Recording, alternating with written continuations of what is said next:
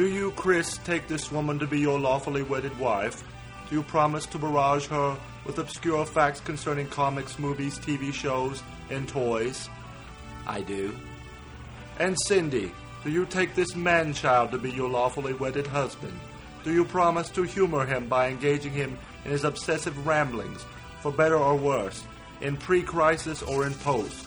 Sure, why not? Then by the power invested in me by the High Father of the Fourth World, I now pronounce you Supermates. You may podcast with the bride. Hello and welcome to episode 29 of Supermates, the husband and wife geekcast. I'm Chris. I'm Cindy. And today we have a very special guest with us. It is Gene Hendricks, Gene the Machine, the mastermind behind the Hammer Strikes blog and the host or co-host of these following fine Two True Freaks productions: the Hammer Podcast, which is his general geeky stuff show that includes the Legends of the Superheroes, which pertains to this episode; the Quantum Cast, focusing on Marvel's Quasar series; and Anime Freaks, which I think focuses on German expressionist films, but I'm not really sure what that's about. No, it's about anime. So welcome, Gene. Well, thank you for having me on. It's a pleasure to be here. Well, it's a pleasure to have you here. We've been talking back and forth for a while. I've written into Gene's shows, and he's read my emails, and vice versa, and as we have, and we've been talking back and forth about trying to get together, and a subject came up that we both thought kind of worked with his Legends of the Superheroes series on the Hammer Podcast and our show. And that is the Wonder Woman TV pilot movie from 1974 that starred Cathy Lee Crosby. Now, this is not your Wonder Woman that most people know. Most people think of Linda Carter. Yeah, it's not even close to the Wonder Woman most people know. Right. This predates that by, about a year? I think the Wonder Woman, the what was it called? The actual title of the Linda Carter one, because of this one, was called The New Original Wonder Woman, right? The New Adventures of Wonder Woman or something like that. Right. And I think eventually that got dropped to just Wonder Woman in like the second or third season. Right.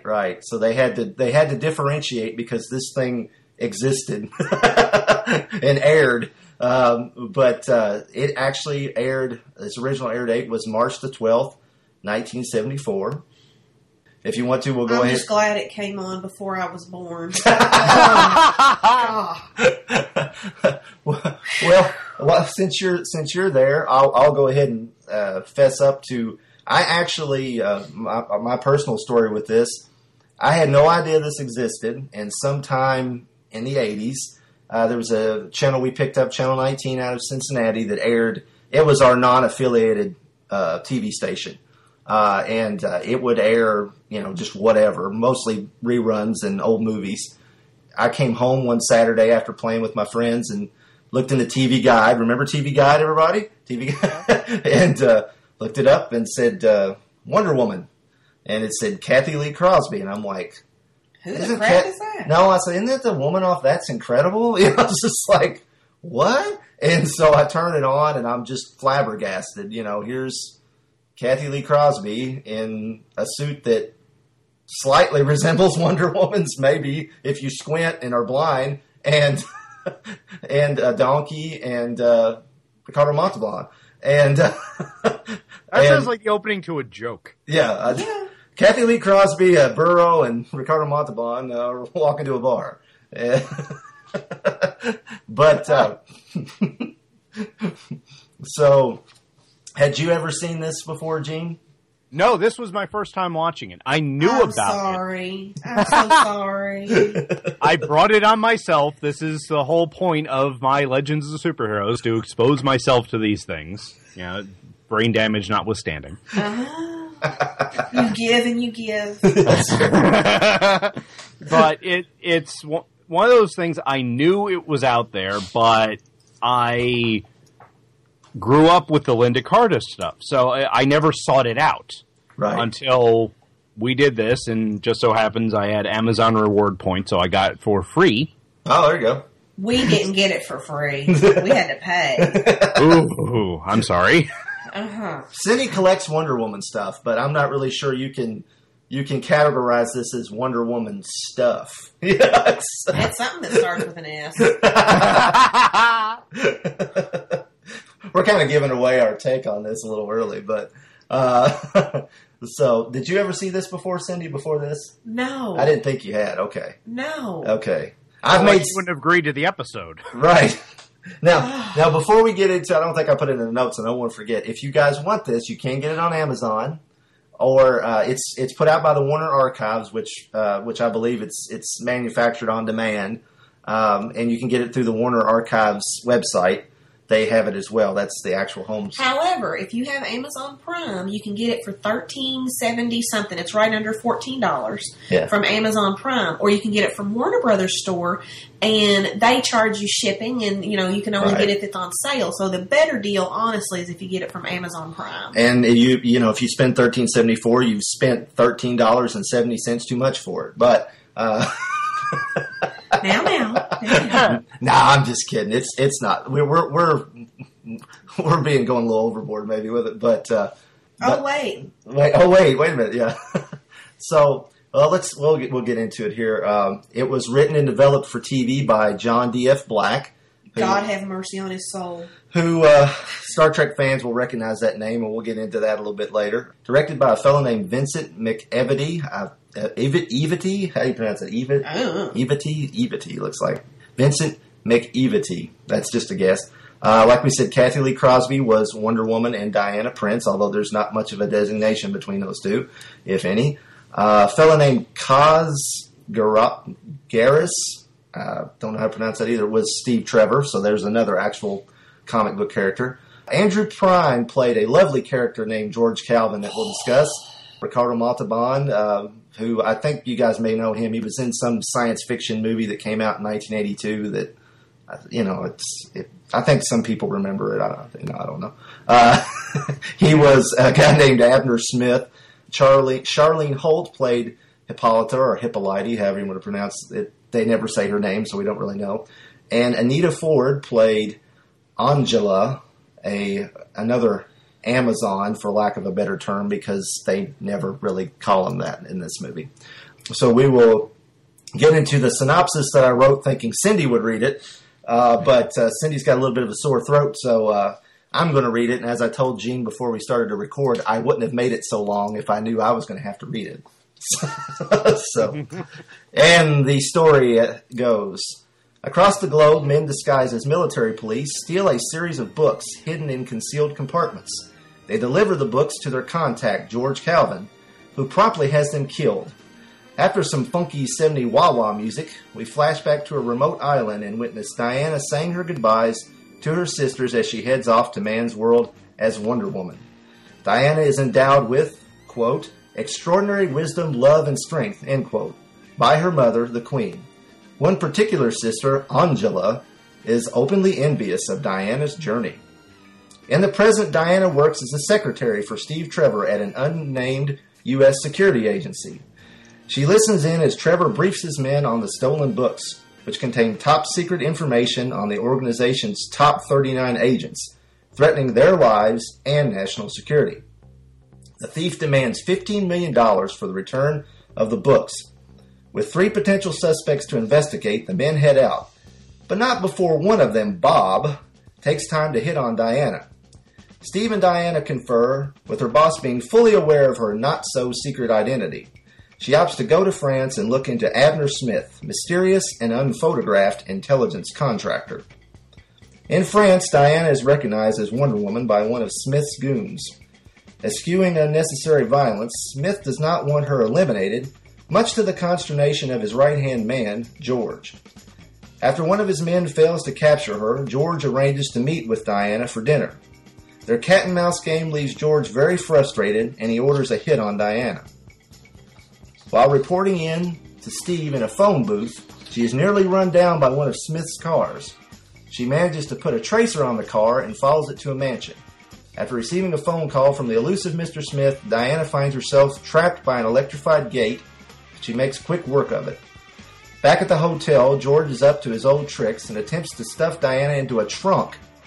She roughs up him and his matching goons, and literally they did match, and finding a clue on his unconscious body, heads for New York.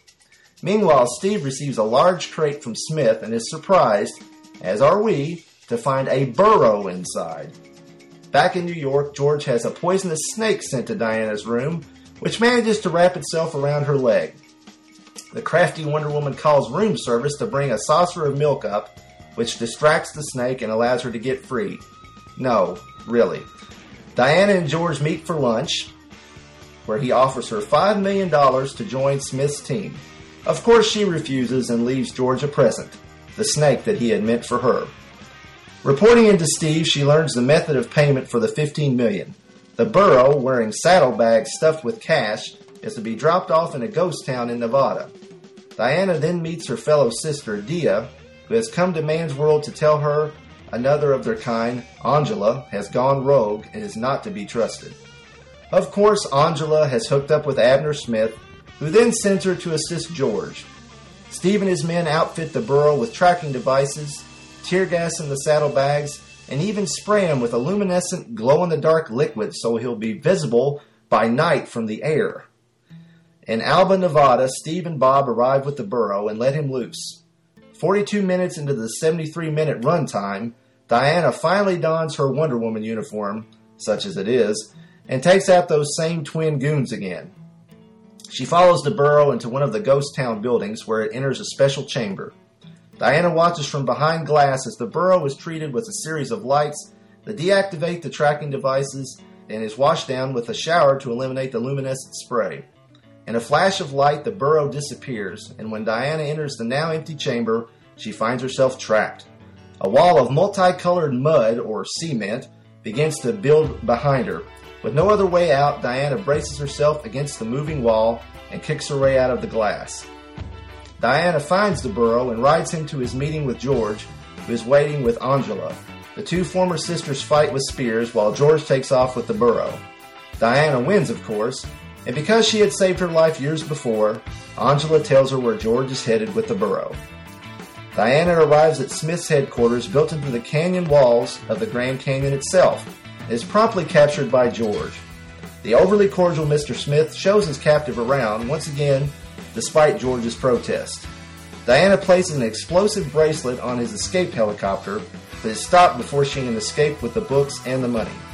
Honoring his word, Smith leaves Diana with the books while he takes off with the saddlebags. Before he joins him, George dispatches his twin workforce just like before. Trapped behind yet another glass wall, Diana uses a retractable rope from her belt and her remaining bracelet to scale the wall and pursue Smith. Following Smith to an underground stream and an escape raft, George attempts to double-cross him and take the money.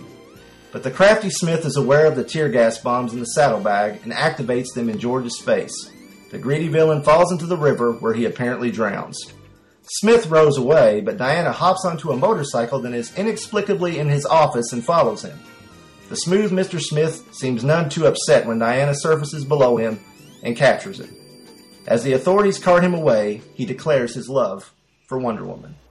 Wonder Woman, I love you.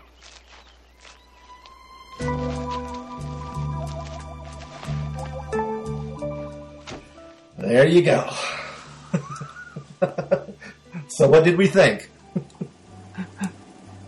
Wow. Yeah.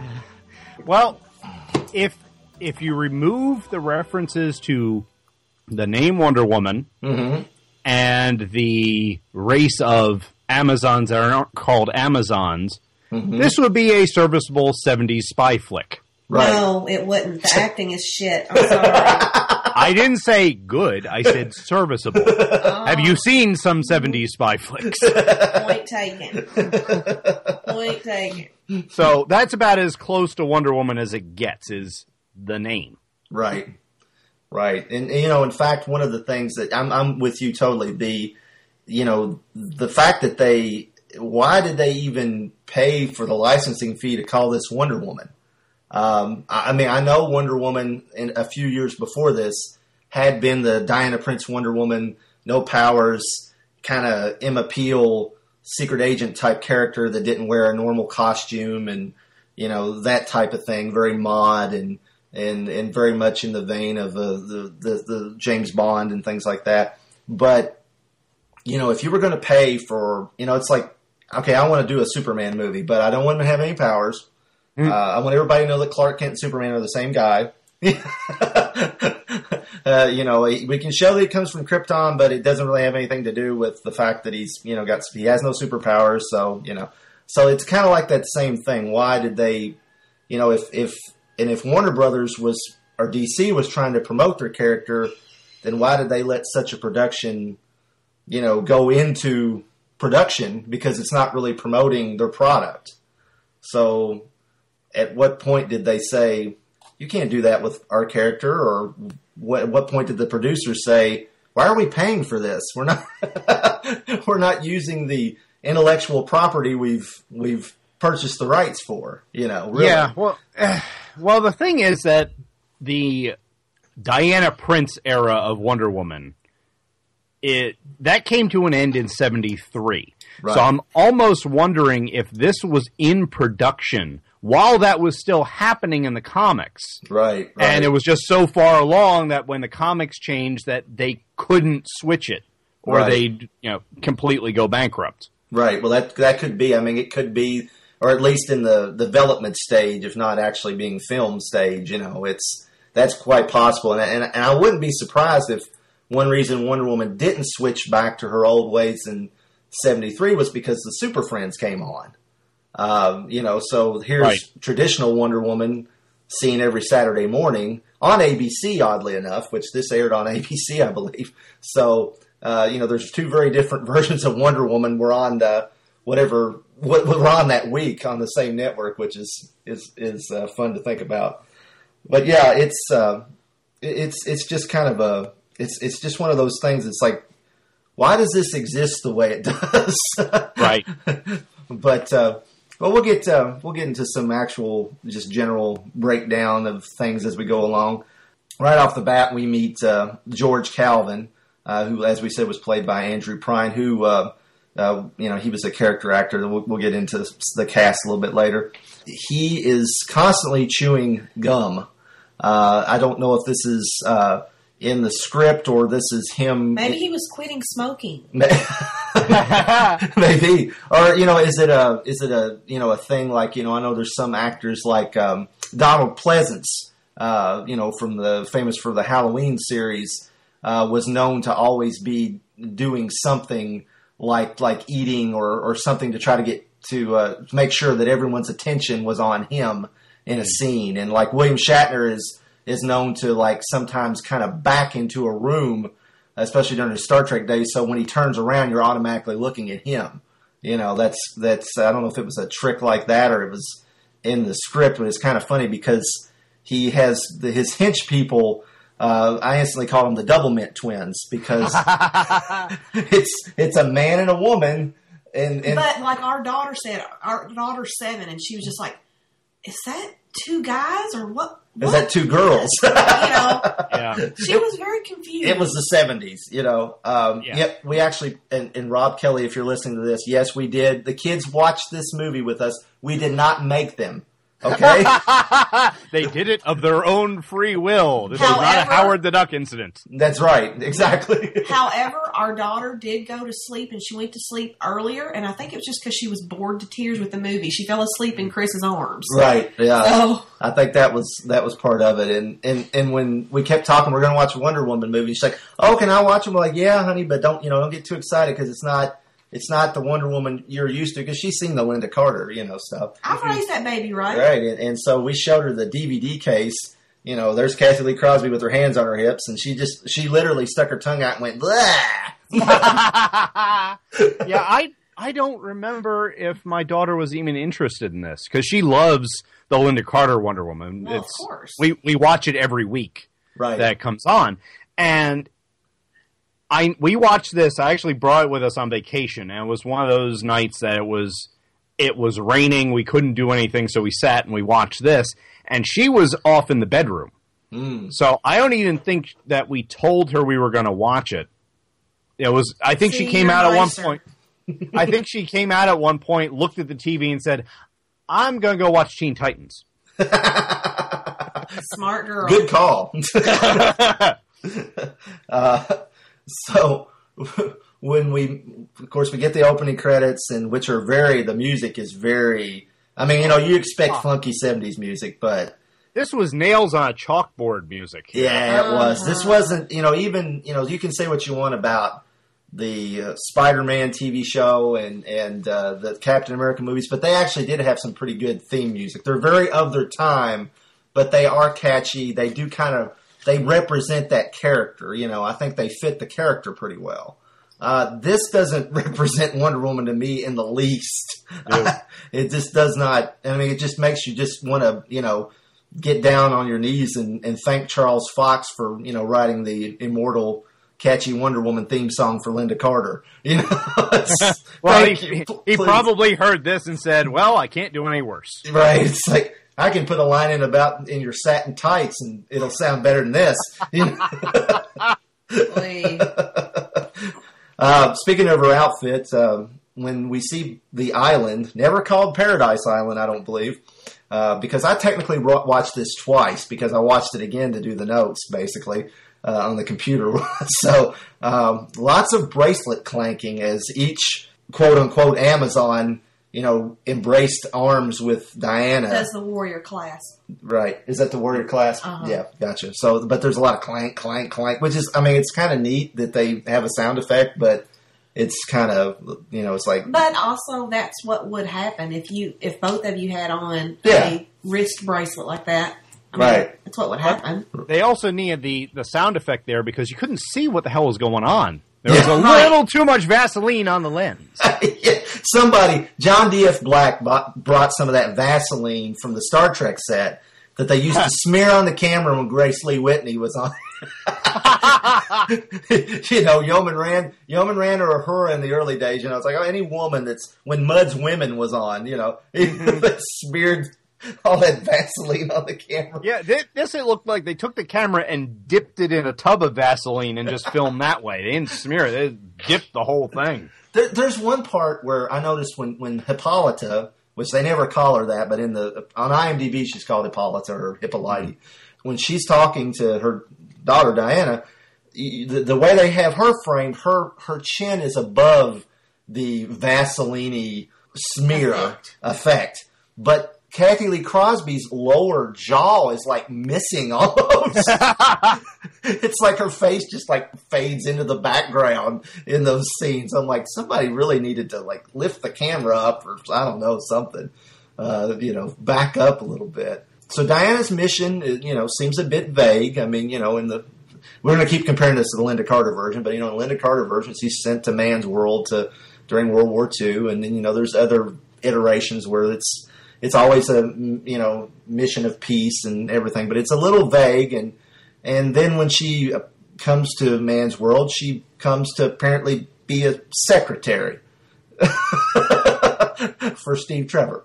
Yeah, wasn't one of the things in her mission was to show how women are underrated or something like that? Right. So, and she becomes a secretary. Exactly. And it's like, to prove that women are strong, but never lose your sensitivity and now go take some notes for this guy. Give him some coffee, which is even crazier because as we've said in the synopsis, Steve knows who she is. I mean, they have this coy back and forth when she takes the assignment to go after the missing books that she's going to her dentist. And which dentist are you going to go see? Well, I'm going to go see the one in France because that's the Abner Smith character.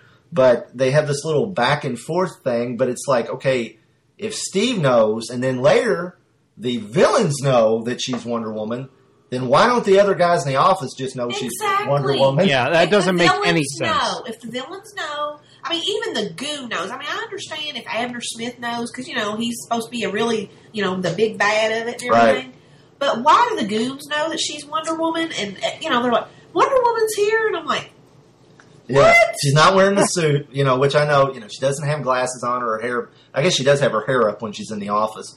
But, but yeah, so that part just totally. I just didn't really get the setup. That you've got Bob, the guy who. Well, that was a totally unnecessary part. Him hitting on her, right? The Bob character. I think it was just because they needed him in the story later to be a guy that Steve talked to.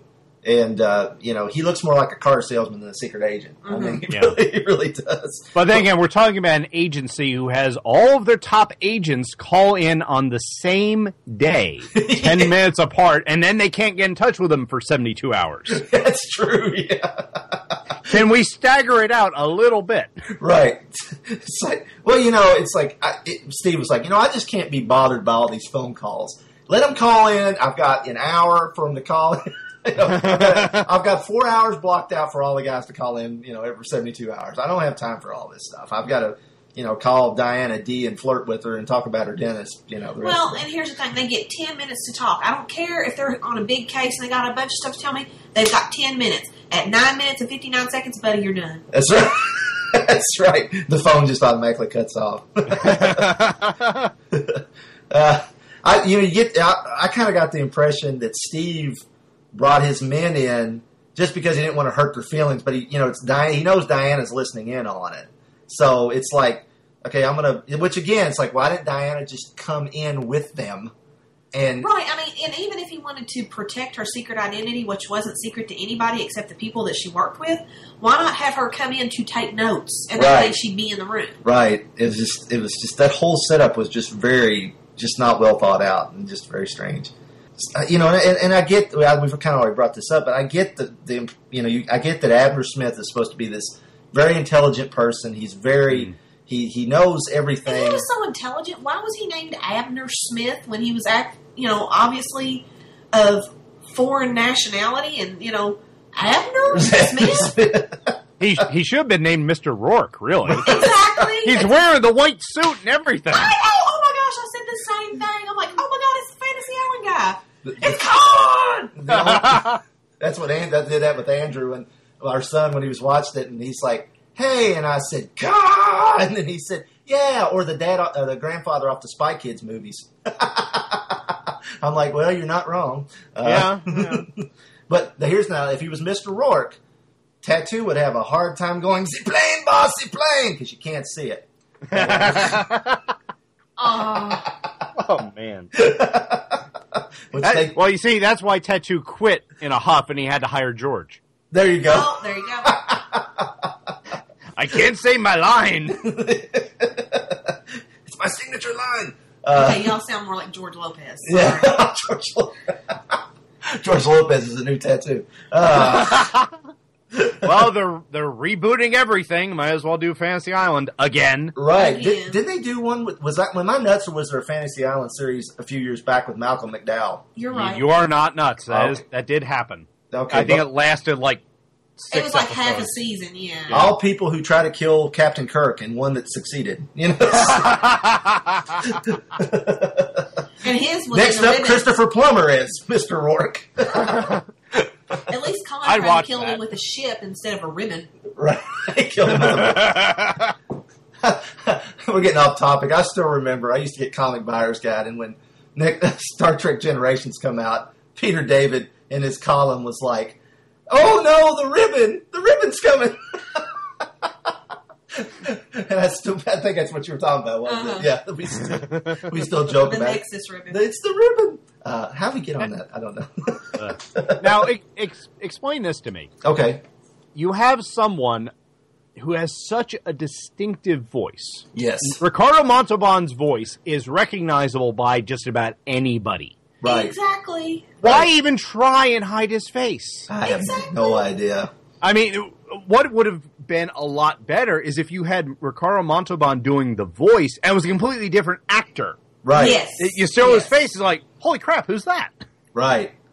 It's that, or had him always speak over the phone with a muffled voice, like a modulated voice, and then reveal him to be Ricardo Montalban. And be like, wow. Of course, they kind of gave it away at the beginning when it said special guest star Ricardo Montalban. Yeah. But it's kind of like there's a Hammer Dracula movie. Is it? I think it's the Satanic Rites of Dracula. It's one of the two that's set in the 70s, and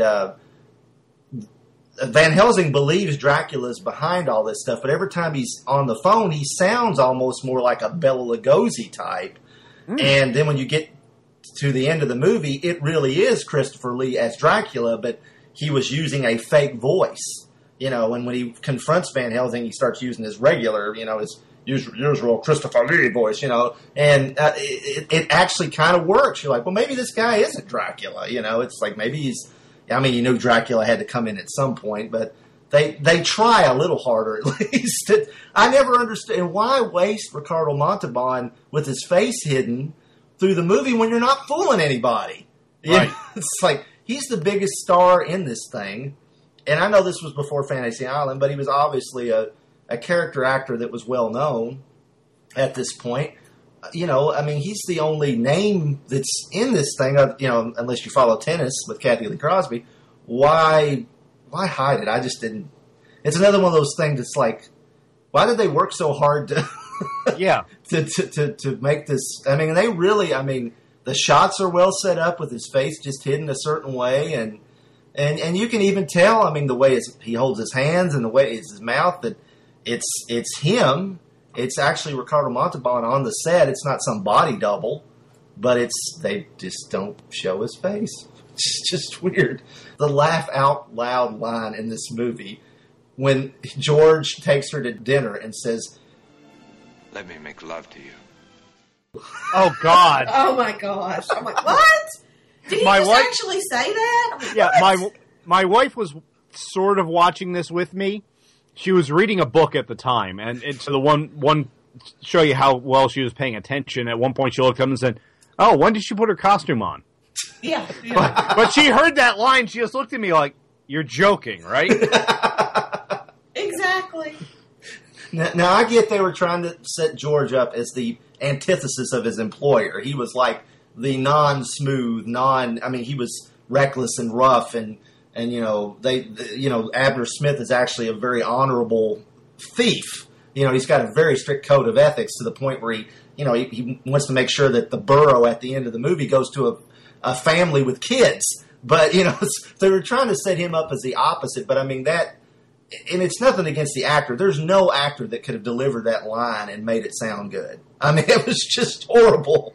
Yeah, but the thing is, the whole delivery of it, instead of, "Let me make love to you," it's like, "Let me make love to you." It's like he read off a cue card. I mean, come on. If he's getting laid, I'm sorry. I don't think he's going to with lines like that. No. Yeah, and then, she's like, at some point he says something about other men. He's like, "I don't care about them." Just like that. I like you. I mean, actually, it's like, you're fast. I like you. I mean, just like, it's like Dumb and Dumber. I like you a lot. That's like, really? I like you, Mary. From the lows of that, probably one of the best sequences in the entire movie is the phone booth sequence when the car comes through the phone booth and she flips up on the awning that's above that. it. Now that was a cool little move. That was actually pretty well done. I thought that yes, it was. I thought that was nice, and I gotta say, there's no real super obvious. I mean, there's a couple times where you're like, well, that's probably a stunt woman.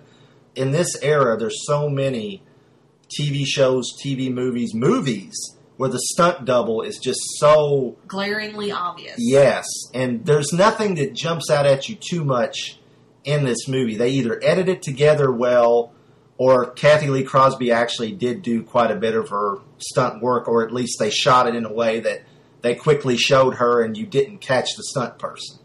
And I appreciate that. That's because there's nothing worse. I mean, speaking of Khan in Ricardo Montalban, unfortunately, one of the most famous episodes of Star Trek has probably the worst fight scene because it's so obvious that they're two stunt people that look nothing like him and William Shatner fighting in the engineering room. I mean, it's just, what were they? I know Star Trek was broadcast in the 60s and everybody's TVs were crap and, they were 13-inch high screens, but my gosh, I mean, even back then, even as a kid, when that episode would come on, I'd be like, That's not them.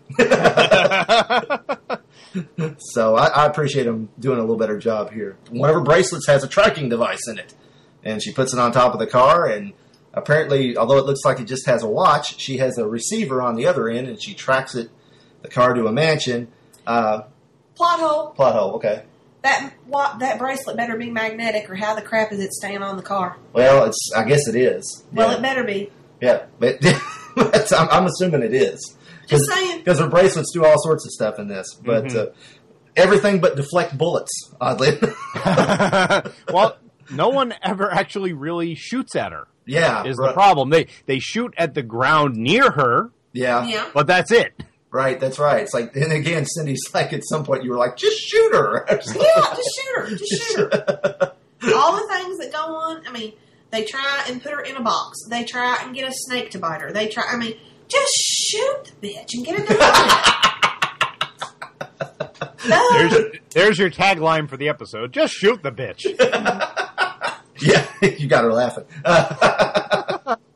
Yeah, well, and we'll get into it as we go through this, but how many different times could she just have, caught George and had people apprehend him and take him to the authorities and make him talk and end this quick? I know we've got 73 minutes to fill in, but it's like, let's meet for lunch. I tried to kill you earlier, but let's meet for lunch. It's... This is at best a 23-minute TV episode. Well, maybe the 44 minutes if you count, take out all the commercials, like a regular TV show. Maybe. Well, 23 minutes is a half-hour show is what I'm saying. Right, yeah. But, there's just so many things. So many things and I know they try to, the James Bond movies have, moments like that where, Bond's hanging out at Goldfinger's, farm and things like that. And he's, going into the barn with Pussy Galore and things. But, this just seems like, it's like, I just sent a snake to your room, but let's go meet for lunch. It's just really odd. Well, for George, that's foreplay. Well, he's got to have something, man. His lines just ain't doing it. He is not smooth. The snake idea, which we brought up a minute ago, is kind of cool, but the way she gets out of it, I guess it's kind of clever, but it's just so boring.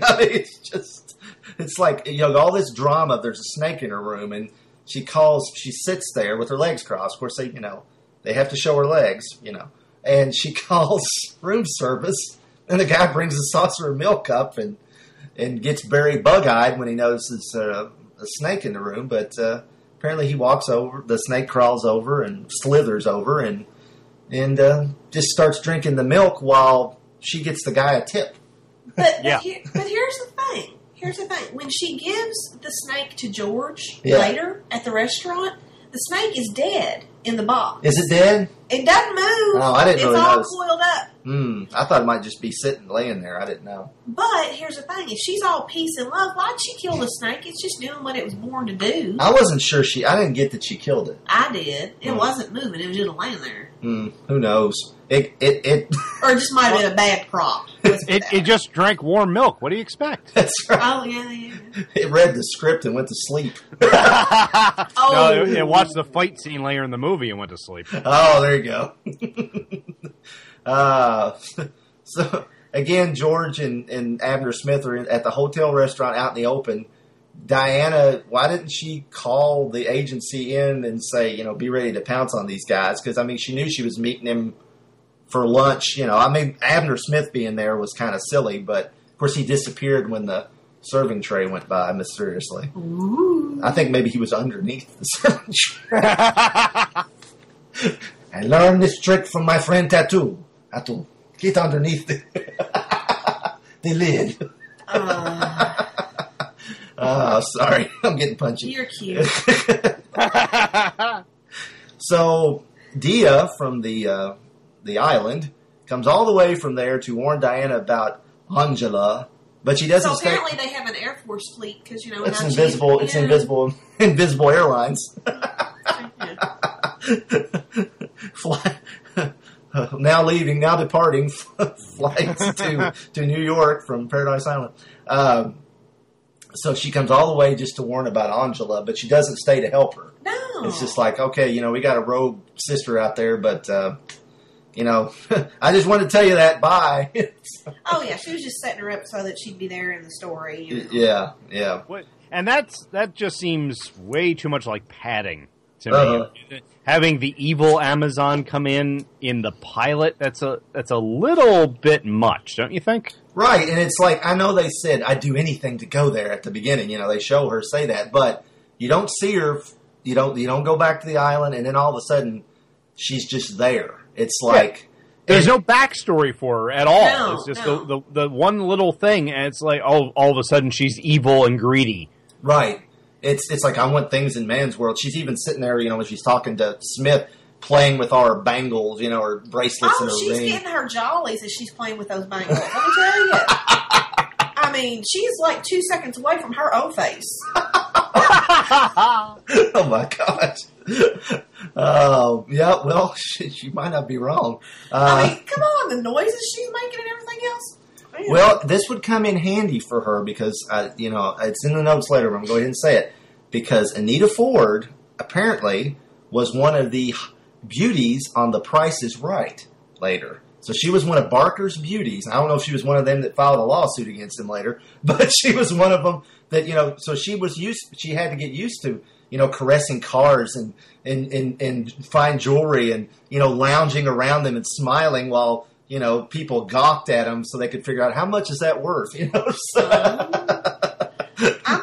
So maybe this came in handy for her later. But how did Abner Smith even know about the island? I mean, how did he know to contact? Do they have a pen pal program? Yeah. I am looking to recruit a sister to come. It's like, yeah. Well, it's Craigslist. Yeah, Craigslist. Maybe so. So we finally get their version of the Wonder Woman outfit. Like I said, it was like 42 minutes into a 73-minute movie.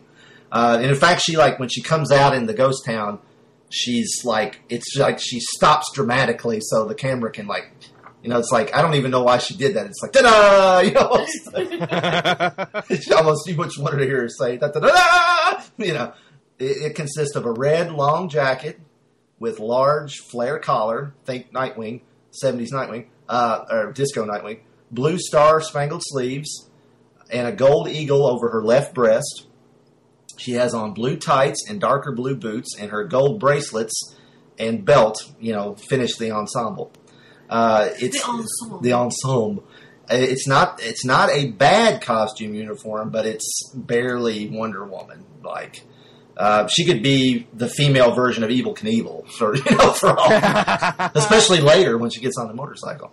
Like we said, she didn't wear a traditional costume in the comics leading up to this. That might have had something to do with it.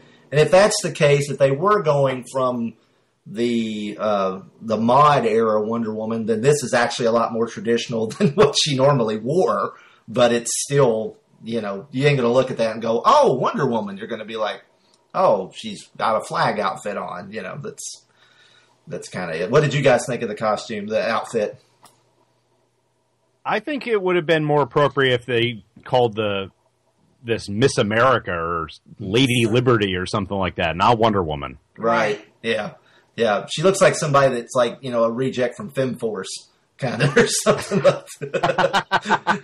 she definitely does, or some obscure Golden Age Marvel character that popped up in the Invaders or something like that.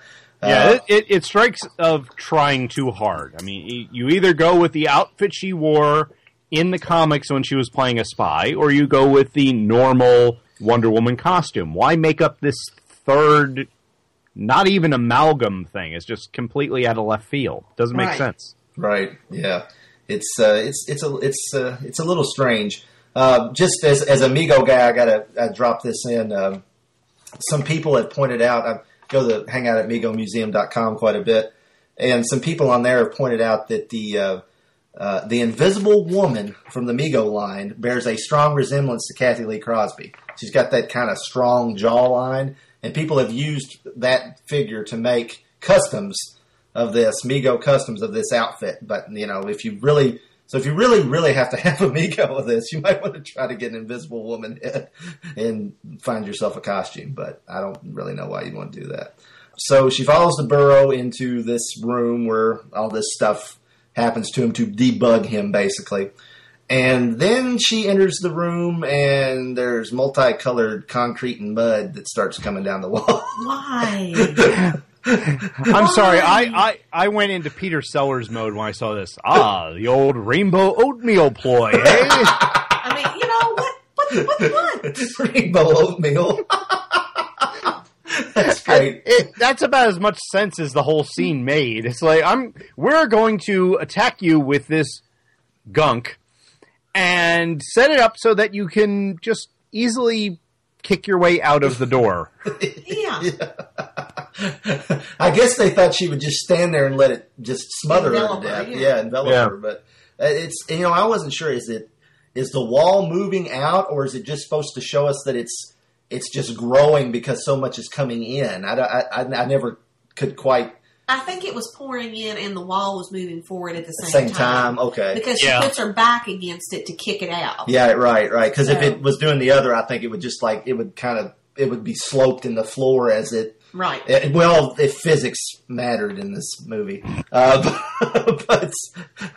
yeah, then she when she kicks out, it's not a bad, way to get out of something, but just the whole, the rainbow oatmeal, it's great.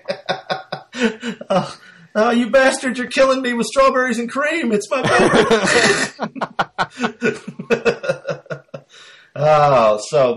So Diana she tracks the burrow, even though Abner manages to send, 3 more identical burrows off in different directions to try to trick her, and which I didn't put in the synopsis because I can't put everything in the synopsis. And although I tried. And she is riding the burrow when she finds George and Angela, who of course have teamed up. So they've been playing around with spears, and Angela actually throws one at her, which she catches in midair. Which I thought was actually, rewatching that, that's actually it looked like Cathy Lee Crosby caught that thing. I mean, I don't know if somebody might have threw it from 3 feet off camera. But she did catch it, and when she did, she kind of reared back like she was really struggling. So I thought that was actually... Yeah, they didn't reverse the film. It was an actual effect that she caught it rather than it starts in her hand and they pull it out. Right. So it worked. It worked pretty well. But then they get into the fight scene, which I think you're going to... You've probably got some comments on that. My own comment, I turned to my wife and said this, is, who knew a cat fight could be so boring? I know. It's like, I'm about to hit you. Don't move. Oh, I will repose. Oh, I have blocked it. Well, and I'm sorry, but the whole thing, when you're going to hold a spear, they're like, oh my gosh, we can't actually grip it because we might hurt our manicures. I'm like, what the crap? I'm sorry, but no. If these were actually people that were fighting, there would be no fancy manicures. You would grip it and then beat the stuffing out of the person. Yeah, they were more like, let's just smack our spears together until, one of us decides to break the other one. They're like, oh, I'm going to hold it like a little V, and I want to hit my manicure. Don't you know? And the whole point of it, I don't get that. They have no choice but to fight. Right. Why? Tell me something. Are they rivals? Was Angela supposed to be the one that came to man's world? Right. Give me something. I know. Right. I mean, she hadn't really done anything illegal yet other than hang out with 2 criminals, but she hadn't, I don't think she'd murdered anybody. She hadn't done anything that Diana would have to bring her in for or fight her about. There's when they're fighting after Diana beats her, she says, I owe you my life. And she says, well, that was in our childhood. And so apparently at some point Diana saved her life and Angela owed her anyway. So, I mean, way to throw in a backstory out of nowhere. I mean, it's like, and it didn't even really matter. No, and the whole point is George had a gun. Shoot her! Well, he did shoot at her, but then Angela knocked it out of his hand. shoot the... Yeah, shoot Wonder Woman, yeah. I know. Don't get it. I know. How bad is his aim? Speaking of aim, I did notice when Diana threw that spear back, Wonder Woman, she kind of put it across her chest as she threw it, which I thought was kind of a neat move because it made you think of the real Amazons who removed a breast to be able to fire their bow. I probably that wasn't intentional, but it made me think of it. So points to them for getting something right that they probably didn't even try. Accidental getting a historic fact in there. Right. Anita Ford, man, she's not in this movie much, which is like the whole thing's like, why did they even put her in? But man, she chews up the scenery as Angela. She's very over the top. She's very lusty for material things. And, if they had ever done a series, that she probably would have been, they would have probably brought her back because they telegraphed that. And, actually, I wouldn't have minded seeing more of her if they had integrated her into the plot, if they'd showed her in Smith's car early on, talking to her. And that's where he got the intelligence on Wonder Woman. That's how he knew what she would do and what she wouldn't do. That would have made her part work and fill in some of these plot holes. But as it stands, she just kind of shows up because he contacted her on the island, which I'm not exactly sure how. But Craigslist, I'm telling you. Why didn't they cast her as Wonder Woman? She's brunette and she's built nice, and so I mean, why But I guess maybe because she took a 30-second pause between every other word. Well, maybe, maybe, yeah, it could be. But just as far as looks go, she looked more like Wonder Woman than Cathy Lee Crosby did. Again, she had a little bit of crazy face going on, but other than that, So we finally get to see Ricardo Montalban.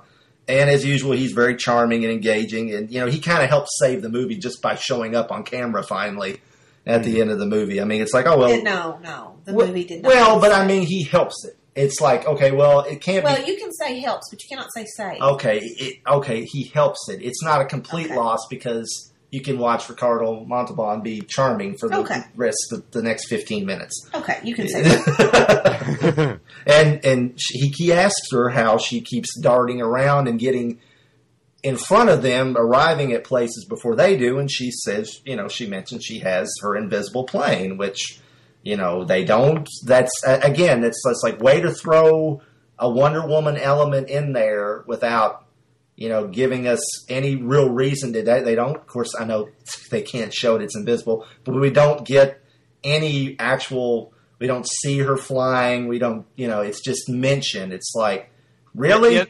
That's the only time it was even, I would not have even thought of it if he didn't bring it up.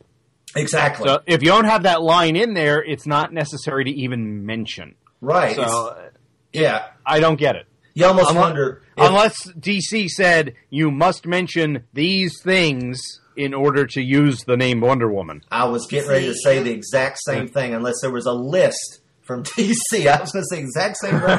It's weird. We came to the same conclusion at the same time. That it's like, okay, you got to mention the island. You got to mention the Amazons. You got to have a policy. You got to have the invisible plane. You got to have bracelets. And they're like, okay, we'll work this in. They worked it in a very, nonchalant manner. Oh, yeah, she's got a plane that's invisible. What? Yes, she's got a plane that we got to. The damn comic people said we got to put it in there. Of course, Linda Carter's invisible plane, as realized on the TV show, not the best effect. But come on! I think I had a red version of that I filled with water and then pumped with air and shot it. Yeah, down the yard. The comic action one, is that what you're talking about? The Mego, yeah. The 334. Yeah, that's cool. Yeah, we've got one in the case over here behind us. Yeah, but I think the comic action one looked better than the one they used on the TV show. You mean the one with the Barbie doll inside it? Yeah, exactly. The Barris Batmobile, it ain't. That's just saying. So now she has an explosive bracelet because she, of course, it's all off camera, but she apparently put it on the helicopter and it blew up while, she was in the other room. But what don't these things do? I mean, she's got a bracelet for every occasion. Which they actually showed earlier in the movie. When she opened her suitcase, she had like 2 sticks in there with a bunch of bracelets on them. Well, you're right. You're right. When they showed her belt, and then she was sitting there on the phone playing with her belt, which we get to that later. But yeah, that's right. They did show it. So I give them credit for that. They played fair with that. You're right. Of course, that's a departure from the comics, but what isn't in this movie, right? Yeah, really. Like I said, Smith makes sure that the burro is going to a family with children. And can I say something? Yeah, you can say whatever you want, honey. When it showed up at the office with Steve Trevor, and he's like, "What is it?" And I'm like, "It's because you're." It shows the burro, and I'm like, "It's because he's telling you you're a jackass." I'm sorry, that's immediately what I thought. You really did think that. You didn't think he had the actual part of the plot, did you? No, I thought it was a joke. It's kind of like an FU type thing. Yeah, I was kind of like, because you're a jackass. Here's a jackass for you. See, it's kind of like when George was going down with it in the elevator. It's like, oh, look, there's a jackass on the elevator, and he has a burro with him. Yeah. Nice. Well, the only reason I knew, and I can totally see what you were thinking. I only remember 3 things from my 1980s viewing of this: Cathy Lee Crosby in the costume, Ricardo Montalban, and that burro. The burro in the ghost town. That's all I remember. It's like, this is different. Why is there a donkey? Why is there a donkey in this movie? Central to the plot of this movie. Of course, while we were watching that, I kept having to make Shrek donkey joke. I want to go get a parfait. Parfaits are delicious. Parfait's got layers, That would have been fun if he talked, but, So the sound effect of George, George shoots the double mint twins, and when he does it, it's way off. And it's like, you hear the silencer, pew, pew, and then he makes the face of, I just shot you. That kind of holds his lip a certain way. It's like, oh, man, that... But I have a problem with this. Okay. They know, it is telegraphed what he's going to do. He's going to double cross them. Why are you doing this? They're assassins. There's 2 of them. They have guns too. Right. Shoot him. Why is he just standing there? Why does anybody trust this guy? It's like... I'm like... Why doesn't anyone shoot anyone on camera? Exactly. Yeah. That's a good point. That's a good point. You never do see anything like that. It's all off camera. So, Diana, she's behind another glass wall, and she pulls out the grappling, the rope from her belt, which I guess is as close as you get to the magic lasso in this, and then she hooks her bracelet on it to make a grappling hook. Did this remind anybody else of the Toy Biz Batman movie figure? From the first Batman movie. Yes. Okay. You remember you pull it out and you hook it on something and you just pull him up, that little... You pull the belt out, yes. Yeah, it's like Let's clarify, please. This is a family show. Right, yeah. Oh. Yeah. You pull the belt. It's the front of the belt. You pull it out, the belt, and it's got a rope on it, and that's the hook, and then he climbs, he recoils up the rope. Yeah, I had one of those actually. Yeah. I did too. Yeah. So I think there's still one standing there in another room. But so George, of course, double crosses Smith. Smith just knew that there'd be the tear gas bombs in the bag because he's just that damn good. So he smacks it and it sprays George in the face, and then George falls into the river and drowns because he can't swim, which is. I wish somebody had shot that guy. That was definitely more satisfying. It'd been off camera, of course, though, so maybe not. I don't know about you guys, but the sight of Ricardo Montalban in his perfect white, like you said, almost Mr. Rourke-like suit, rowing down the river in a small inflatable raft is just really something. I mean, it's just like, that's not something you're going to see every day. And it was actually him, too. That's the amazing thing. It was Ricardo Montalban actually rowing this raft. And that just amazes me. Obviously, he needed the money. Right. 7 years... There's no other explanation for him doing anything like that in this film. Right. 7 years earlier, they couldn't get him to okay, I need you to pick up a pipe and swing it at Kirk's stomach. I cannot do that. I cannot do that. You know, it's like, okay, we'll get the stunt guys in here. You know, it's like he couldn't be bothered to. I'm sure it was a second unit thing, but again, the fight scene in Space Seed, not Ricardo Montalban, him in the Colorado River or whatever he's in. I don't know what river that is, but he's in the river and he's in a raft and he's actually rowing. It's him, and they pan away where you can tell there's not anybody like right on top of him. I mean, I'm sure there's somebody there if something happened to him, but they're not really super close. And he's in this, stunt shot, but not in just a fight scene for, one of the most famous Star Trek episodes of all time. But, that's okay. Yeah. We're talking about the Wonder Woman movie, not talking about Space Seed. Quit digressing. You don't hold a grudge or anything, do you? No, I don't. It takes me out of it. The episode's so important, and it's just Wonder Woman movie. All right, sorry. Of course, there's a motorcycle in Abner's office because it wouldn't be a 70s TV movie if a Star-Spangled character didn't ride a motorcycle. And I'm surprised she didn't run into Reb Brown on the highway, Speaking of which, this would be a great time to talk about that. Well, we'll talk about that later. Okay. Yeah, we'll talk about that later. We'll put I'll say the line you hate, put a pin in it and come back to Reminds her of the guy from Bolt every time. So, I know he plays fair, but, when Diana comes up out of the water and says, "You almost got away with it, Abner," he's not the least bit upset that he's going to be captured and sent to a federal pound me in the rear prison. It's just... Chris! God! Oh, Christopher D! I said rear. It's office space, the federal pound me in... Yeah, okay. But it... Oh! Christopher! This episode has taken a very strange turn. It has, yes. Sorry. But yeah, he's not the least bit upset. And in fact, when they're putting him in the car, he actually says, "Wonder Woman, I love you." He just... And he'd let her wear his coat because yeah. he was wet. Yeah, she was wet and she's wearing his coat because he's just got the white shirt and the vest on and the white tie. So... But how cool would the ending have been if when he said that, she just kind of like tilted her head and then karate chopped all the cops right there, hopped in the car with Abner. They could keep the books because he's a man of his word and she is too. She's a woman of her word. They take off with the money and you never see him again.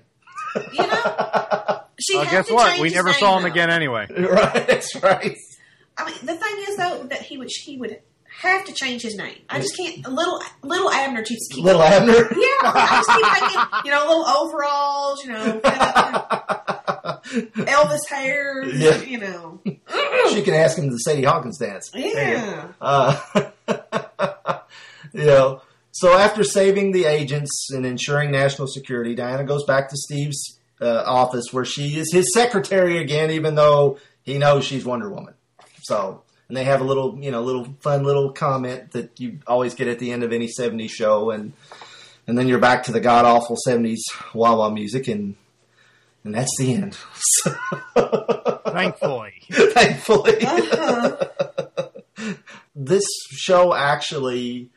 This movie actually does have, a pretty decent pedigree. I mean, the executive producer, the writer, the guy that developed it for television, John D.F. Black, he was an associate producer on Star Trek during the first season of the original series. He even wrote the classic episode, The Naked Time, and its Next Generation remake, The Naked Now. And he contributed the screenplay to the original Shaft. Shut your mouth. But I don't know what went wrong here, but this isn't obviously his...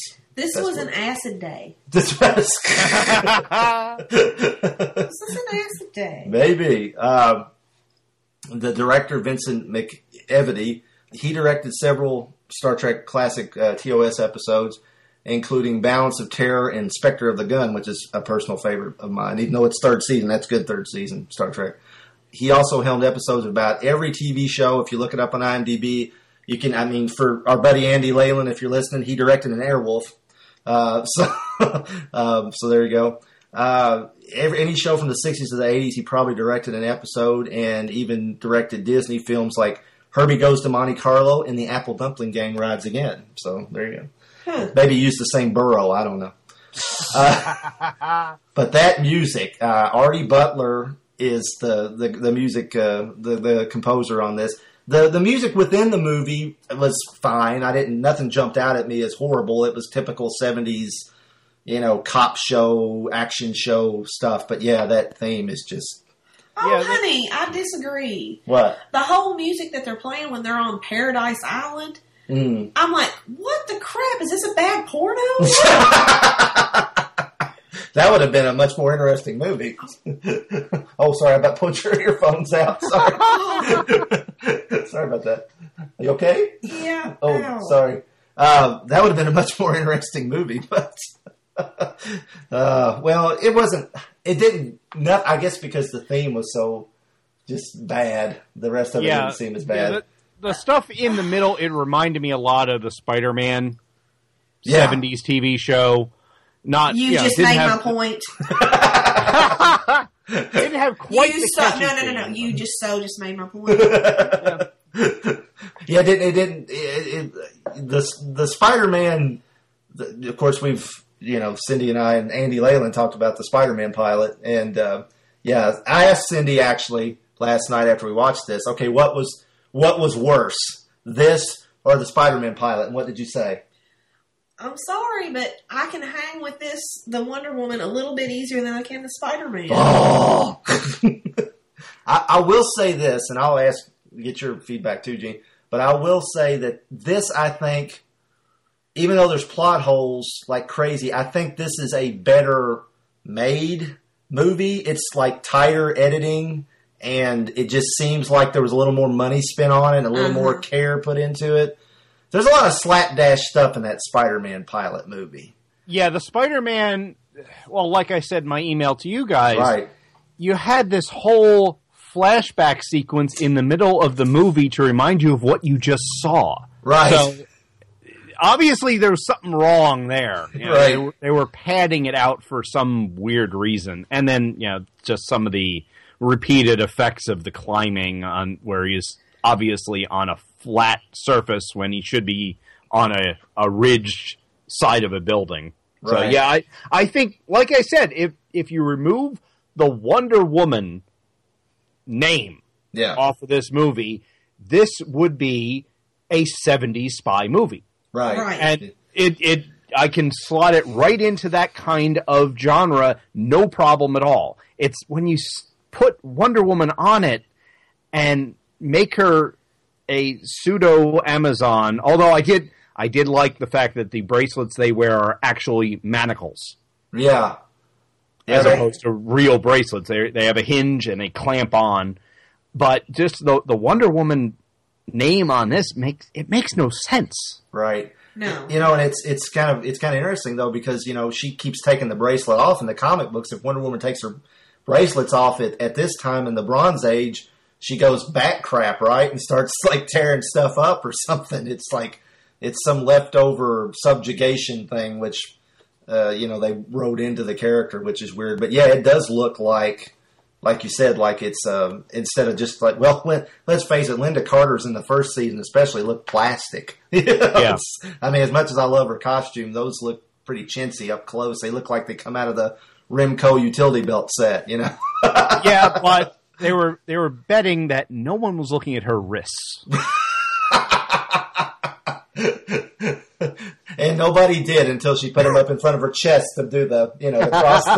Okay, and one for you, one for Gene. Hey, it's Linda Carter. You don't know that Linda Carter and Yvonne Craig. I don't get hit over. That's all.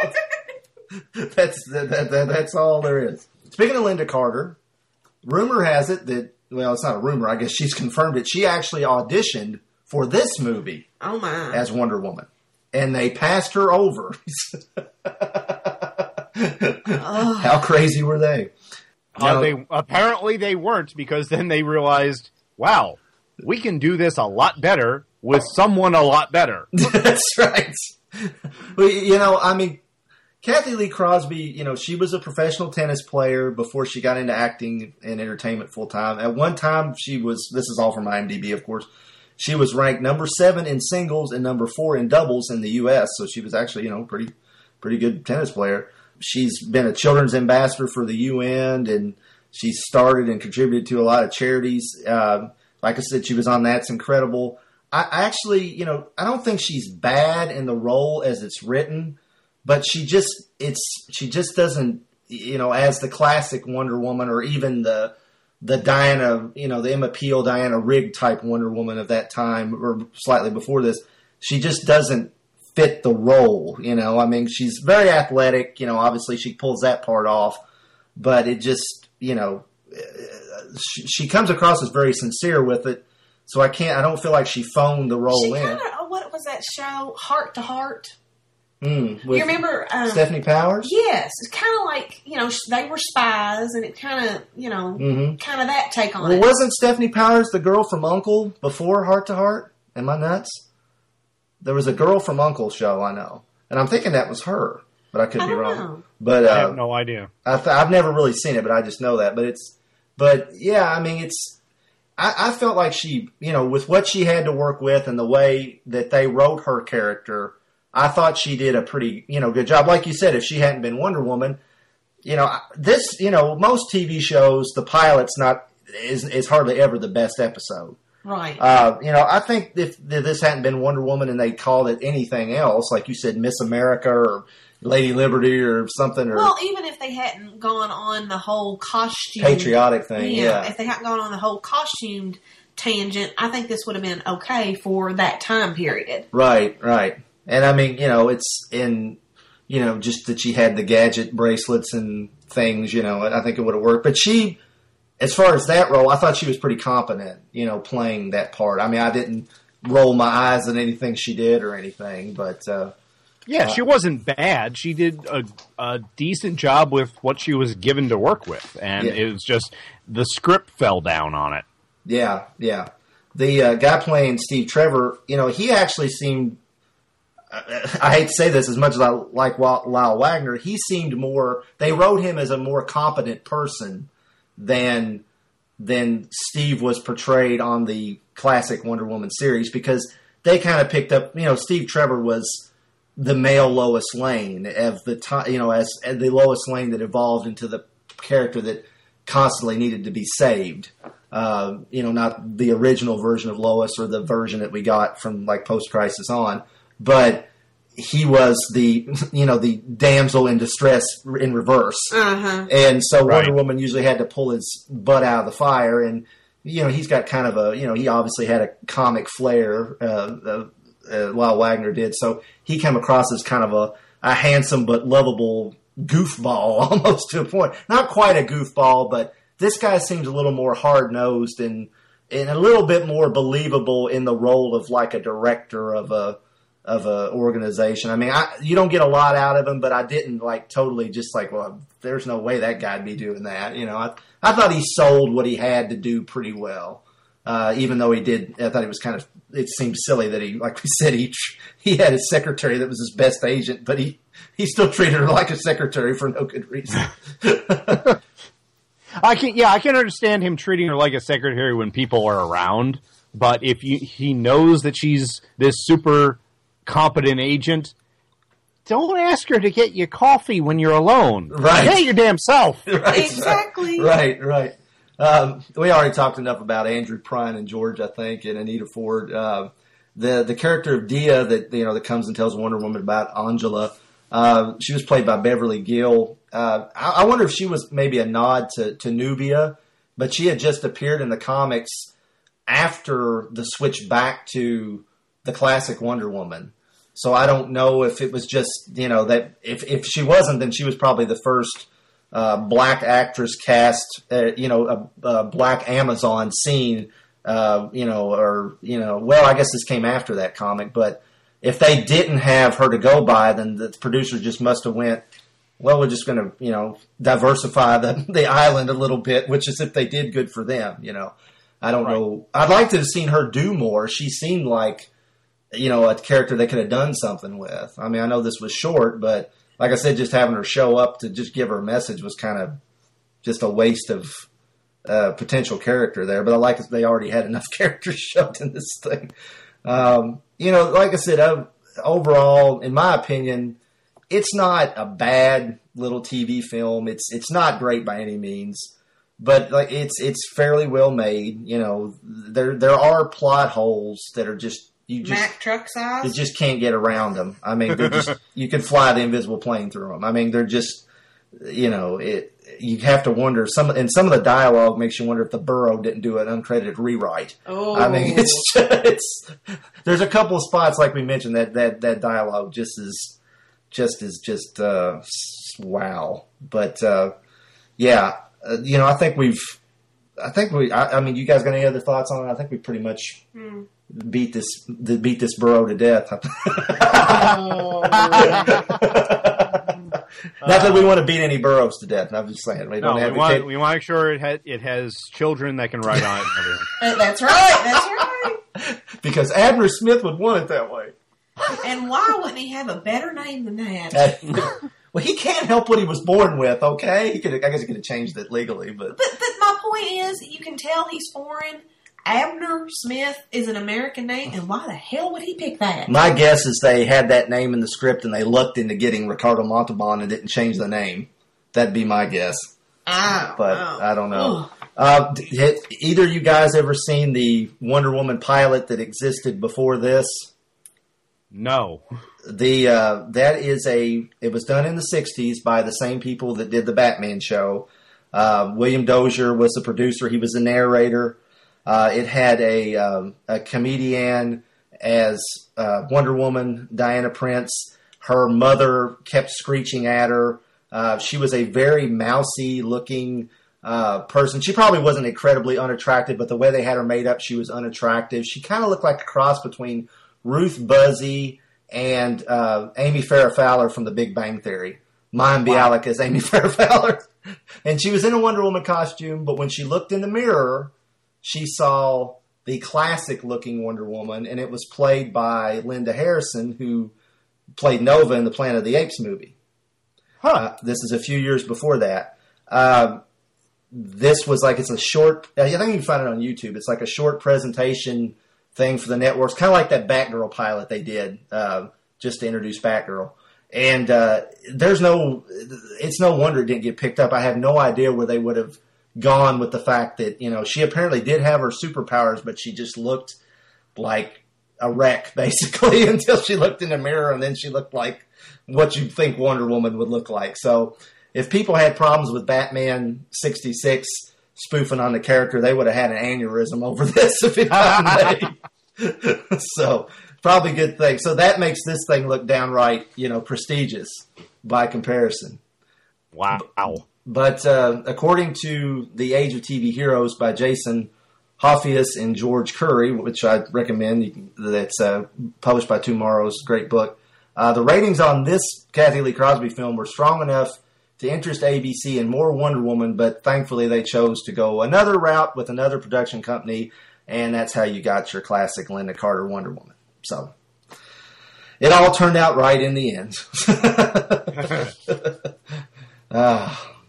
So any final closing thoughts? Have we already said that, haven't we? Yeah. I think this is pretty much done for this movie. It wasn't a horrible experience watching it, but I think the DVD is going to stay in the case for a while. I think you're right. Yeah, I think this is probably one of those that it's going to sit with the actual Legends of the Superheroes specials. Although this is better made than those. You got the novelty of having Adam West, Burt Ward, and Frank Gorshin, but beyond, and seeing the other superheroes in decent costumes. But beyond that, oh man. I haven't made Cindy watch those, but you've watched those before. No, honey, you made. Did I make you watch them? Yes. And those were the bootlegs I had. Because you were mean. That's another Warner Archives thing you can get. You're a mean man. It's abuse. It's abuse. Well, Gene, why don't you tell everybody where they can find you at? All right. Well, the primary place you can find me is at thehammerstrikes.com, which is my blog. I post general geeky thoughts once every Thursday, and that has been going on for quite a while now. I don't even remember when I started that, but once I got into I'm doing this every Thursday, except for New Year's, I haven't missed a week yet. So cool. That's going pretty strong. Then if you want to hear my dulcet tones, you can go over to twotruefreaks.com, where I have a number of shows, as Chris mentioned. I have the Hammer Podcasts, which is the version of the Hammer Strikes only in audio form, and that is a monthly show where it's random. And under that is my sub-show called Legends of the Superheroes, which, shall we plug it in right here, Chris? Yes. Go right ahead. What I do on that is much like this, is I go back and look at live-action versions of superheroes, or actually comic book characters, and I do that with some of your favorite podcasters. And one of those who has volunteered to co-host with me is on the call right now. Chris will be joining me next time for the Reb Brown Captain America movies. Yes, so we're gonna make good on that team up with Wonder Woman and Captain America on their motorcycles. Yes, so we're gonna talk about it, as our friend Rob Kelly called, the side of beef known as Red Brown. Yes, it'll be an interesting viewing, I think, there, and that we'll be doing that, and that should be coming out, I would think, a couple weeks after you people hear this. Right. So it won't be too much in the future for you. But that is under the Hammer Podcasts at Two True Freaks, also on iTunes. And I also co-host Anime Freaks with Dr. Bill Robinson. And at the moment, we are on the tail end of the first season of Star Blazers, which is one of my favorite anime shows growing up. And after we're done with that, we're going to do the movie Akira. And beyond that, we don't know what the future holds, but tune in and give us some suggestions. We're always open to that. Battle of the Planets. I will override you and say Gotchamon. Gotchamon, sorry. I'm sorry. I'm not going to deal with another annoying robot. You're right. I'm sorry. I just really liked that show when I was a kid, so I know it's the bastardized version of Gotchamon. I'm sorry. And the last show I do is the Quantum Cast, where my good friend Jiff Fishman and I talk about Marvel's D-list superhero Quasar, or as Jiff calls him, the Kevin Bacon of the Marvel Universe. Kevin, that's good. I like that. Yeah, well, that's great. Yeah, you've definitely got. There's a reason that on several shows you're called Gene the Machine. In the little text underneath. So definitely check those shows out. They're great. You can't go wrong with the Two True Freaks Network, and Gene's a big part of that. So definitely check those out. And Gene, I want to thank you for stopping by. Me and Cindy really enjoyed talking to you about this and riffing on this film. And I look forward to talking to you about the Captain America movies. I couldn't get Cindy to do it with me, but I'll come over and play. I think you've put the poor woman through enough, don't you? I'm married to him. Come on. Oh, jeez. So, in other words, you have no choice. That's right. No, I'm saying I've already done my penance thing. Oh, because she married me. Wow. Okay. Well, I love you. Yeah. Well, on that note, I think we'll call it a night. So, thanks, Gene. Oh, thank you, guys. And we'll see you guys later. Bye. Bye. Oh, hello. We didn't see you there. Welcome to Comic Book Fight Club. My name is Jiff S. Fishman, Esquire. And I am Gene Theodore Hendricks. Here at Comic Book Fight Club, we sit fireside, sipping our brandy, and discussing who would win in a bout of fisticuffs with other members of the comic book Illuminati. Yes, you caught us at a good time, as Kevin Smith, Stan Lee, and the late Bob Kane just went on a beer and nacho run. Have you ever wondered who would be victorious in a bout?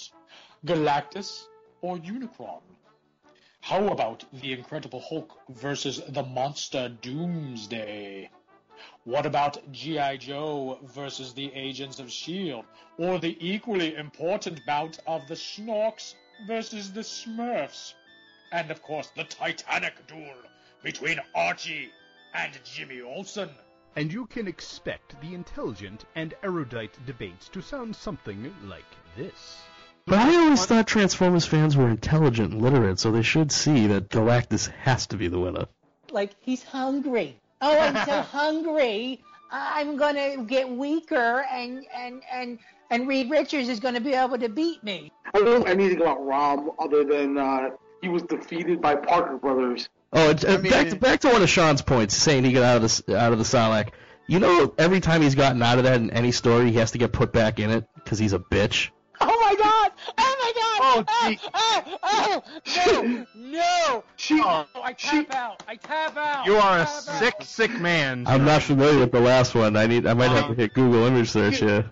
So won't you join us for some witty discourse, a fine snuff, and a tincture of sherry, as we debate over these all-important matters, here, only on Comic Book Fight Club. You can find the show at twotruefreaks.com and on iTunes by searching for Comic Book Fight Club. Please also join us on our Facebook page at facebook.com/comicbookfightclub. Hey guys, Chris here. You just heard a trailer for Gene's newest show, Comic Book Fight Club. He and Jeff Fishman host this as part of their Quantum Cast show, so check it out. I'm going to. It sounds like a lot of fun.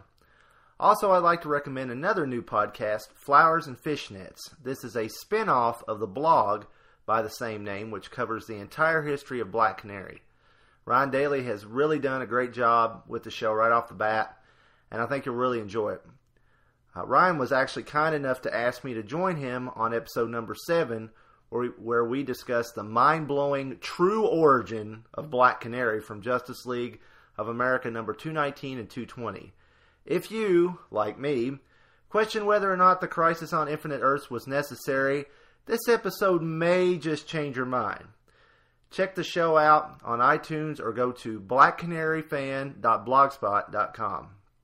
And now return you to our usual legal mumbo-jumbo, a bad closing theme song, and the worst bit of dialogue from this Wonder Woman movie.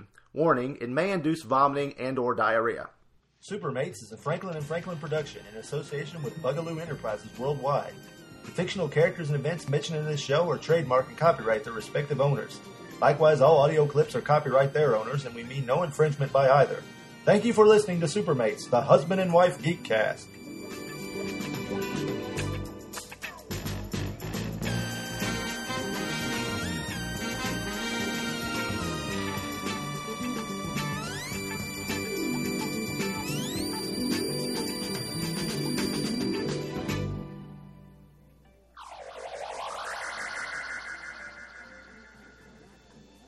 You are so totally captivating. Let me make love to you. Why? Because your eyes reach into mine. You misunderstood me. I didn't mean why should you want to. I meant why should I? Don't you find me attractive? Appealing? Yes. But there are quite a few attractive and appealing men in this world. I don't care about the others. Oh, George. You don't? You're fast.